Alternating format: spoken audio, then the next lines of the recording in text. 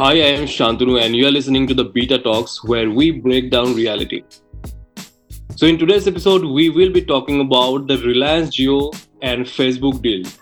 The entire episode has been divided into two segments. In the first segment, me and my co host Bhushan will break down the details of the deal, while in the second segment, we have our guest who will further discuss on the various implications of the deal.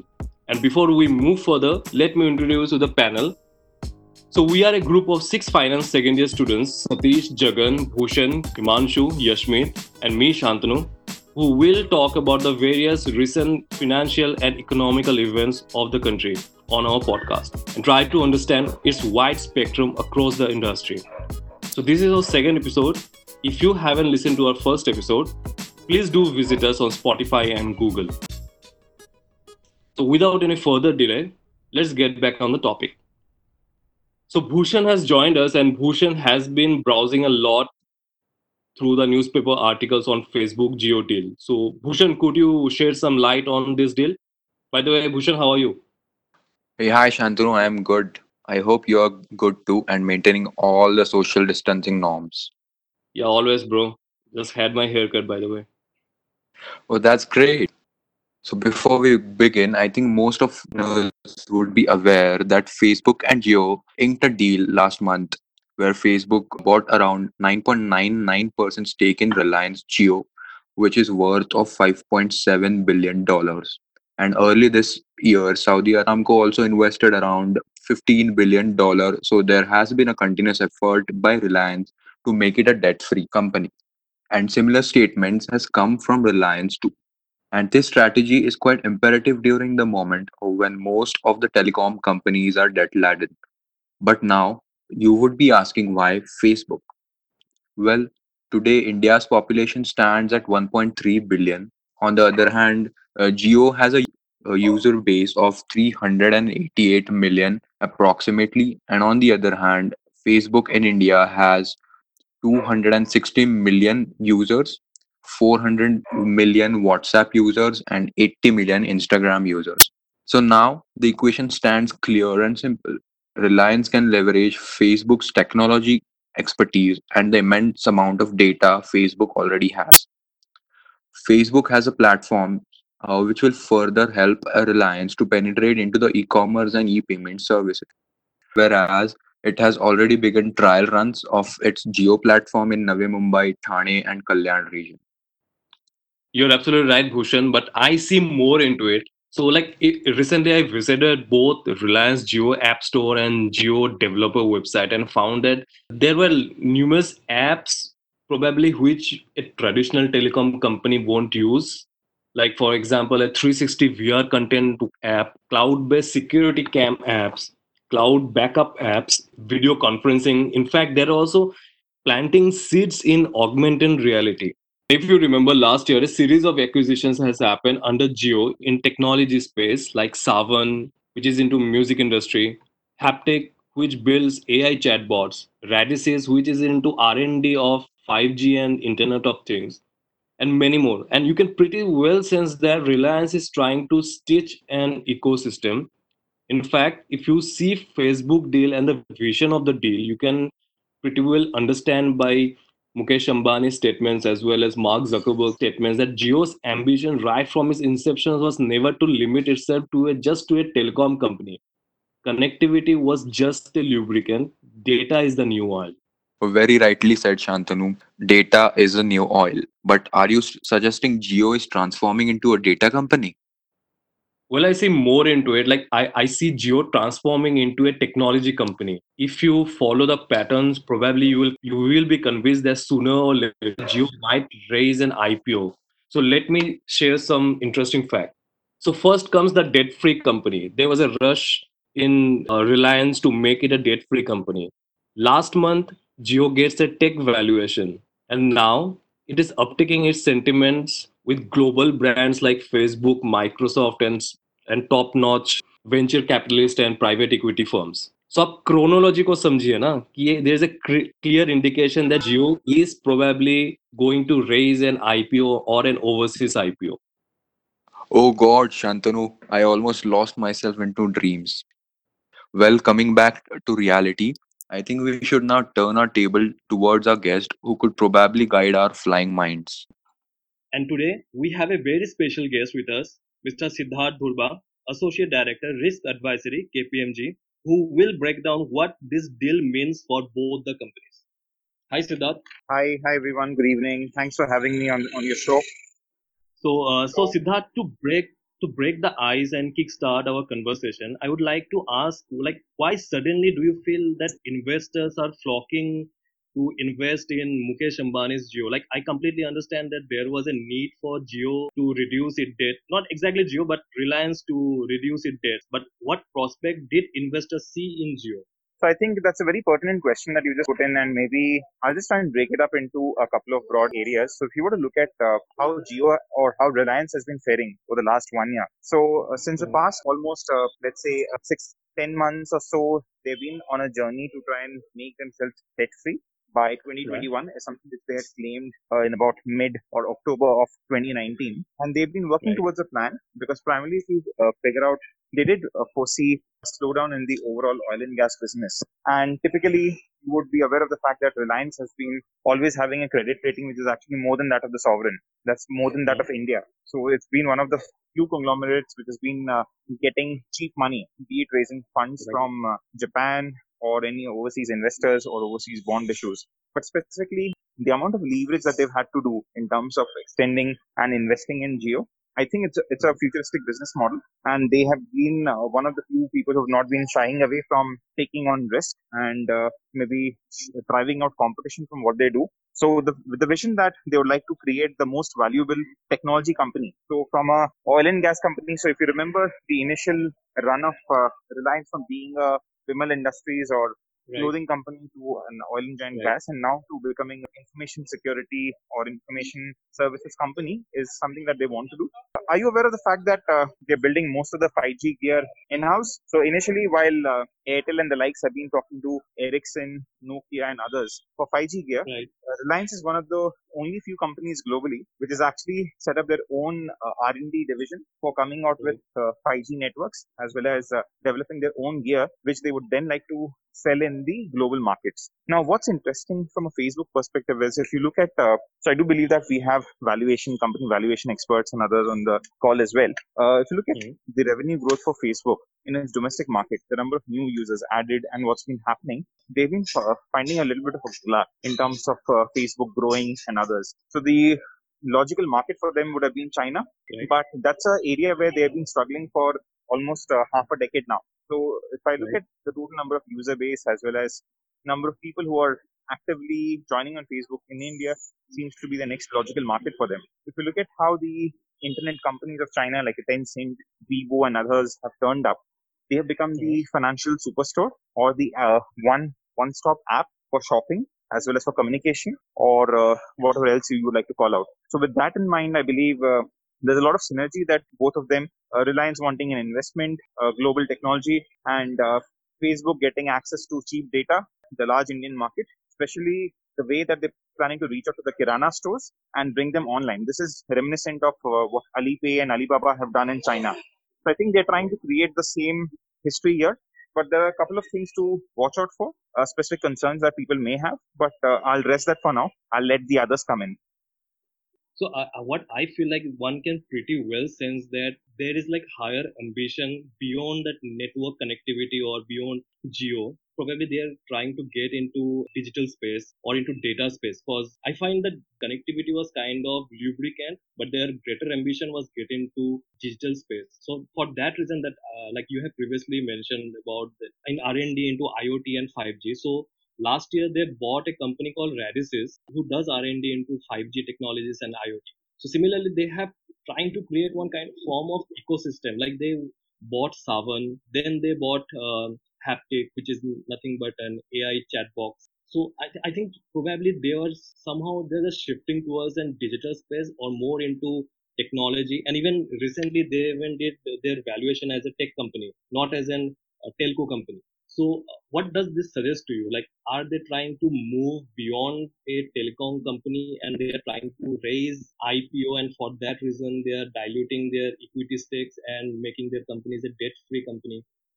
Absolutely, and it's all about unlocking value, right? So if you look at how they are Right. currently planning to do, most of the infrastructure for Geo has been put up into separate special investment purpose vehicles, which will be holding on, and they've already found investors. So right now, the overall cost for real estate and others from a Geo perspective does not change, just that it will actually go from one hand to the other.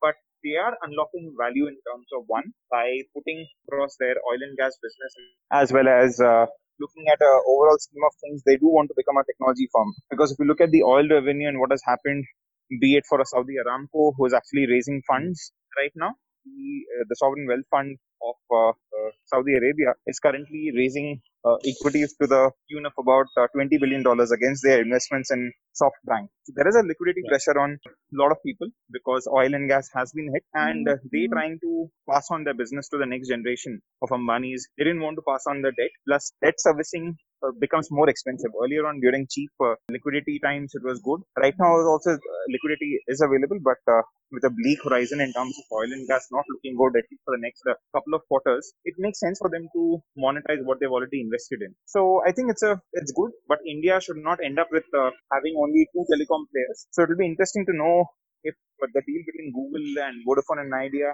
does come up, what happens. But I think Google is a slow player. And also, Hmm. if you look at similar analogies globally, you must have heard about Rakuten and Right. others in Japan, which Right. actually are building 5G infrastructure right now. So they are applying for a telecom Right. license. So I think this is something which Right. is being seen where all telecom companies are becoming media houses because how much of data can you sell? You need content. And in India, the next big thing will be the Kirana store, which will be bought Okay. online. Because during the COVID crisis, while Amazon and others have not been able to service you, it was your local Kirana boy who was actually servicing based on WhatsApp requests. So that is something which is to note for India as well. So before I go to that question, I want to give listeners few figures. Like Facebook has invested around 5.7 billion, Silver Lake 750 billion, Vista Equity 1.5 billion, General Atlantic 870 billion, and KKR Asia has invested around 1.5 billion in Geo. So apart from that, there has also been a buzz that Microsoft and Saudi Arabia's sovereign wealth fund they might be looking for investment into Geo platform. So now, incidentally, in 2019, Geo has signed a strategic deal with Microsoft for building their data centers. So now, if you see the chronology, what Geo is trying to do is that there's a debt reduction, then equity valuation at tech, and then upsticking itself with global brands. So, which takes to our next question: is debt free the real motive behind these investments, or there is any other intentions like raising an IPO? So it will come to that, but right now they would like to first be known as a large technology company, not only Hmm. a telecom company, and they will do everything impossible to make their 5G infra possible.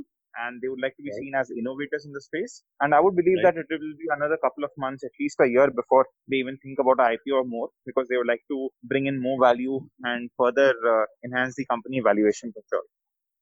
So, like in press conference, Mukesh Ambani stated that with this Jio and Facebook deal, their main focus will be on India's 60 million MSME business, which includes the farmers, small merchants, and informal sectors. Now, in fact, last year, I particularly don't remember the company's name. It was a startup, and they bought actually an SAS platform for small and medium enterprises. So now some industry observers have called it as a dangerous alliance and cautioned the other e-commerce operators that probably there would be a huge disruption coming up. Because previously Amazon or Flipkart was doing was they used to get all throughout throughout entire country they used to provide the platform. Now if Jio and the Facebook deal comes up, probably I would be sitting at my home. I will be using that app or their platform, and I can actually visualize which of these kirana stores or which of the small shops or businesses are available in my neighborhood. Now this creates a kind of competition. Probably two shops they are selling similar kind of commodities. Now this creates a kind of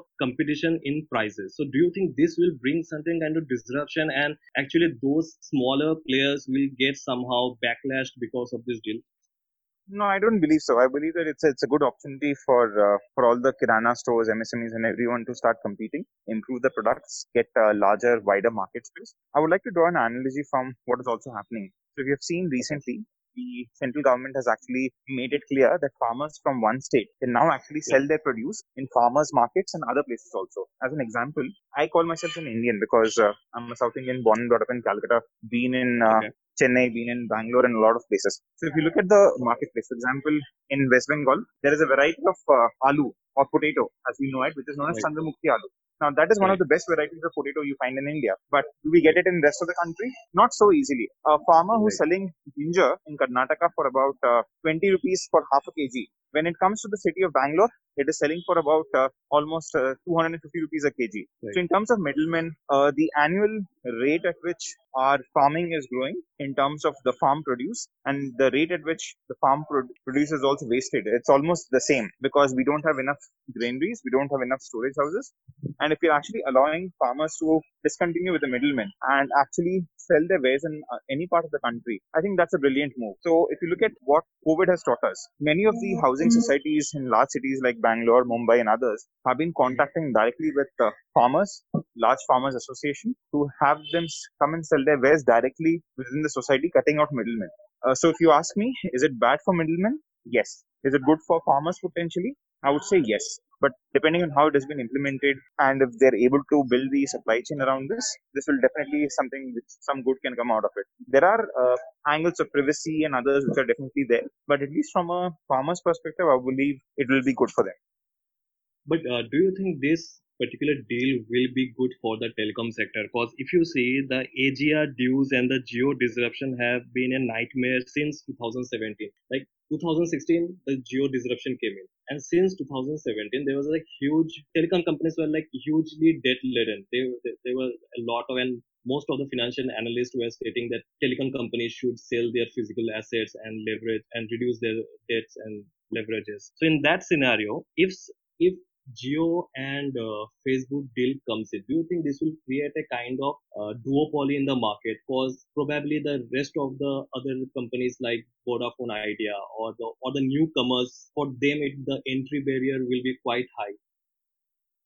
True, but that's something that we'll have to live with. If you look at how companies have been anticipating this, so Airtel is now not an Indian-owned company; it's a foreign-owned company. So if you look at the overall stock holding of Airtel, even so, you have the National Sovereign Wealth Fund of Singapore, just Temasek, or if you want to call it GIC, holding a lot much larger stake than Mr. Mittal himself. And even if you look at their revenue per user or the profits which have been coming in for Airtel, they are able to sustain in the India market only because of the growth that they're seeing in Africa, especially in countries like Nigeria, where the revenue per average user is actually much higher than what is in India, especially for prepaid users. So it is a competitive world.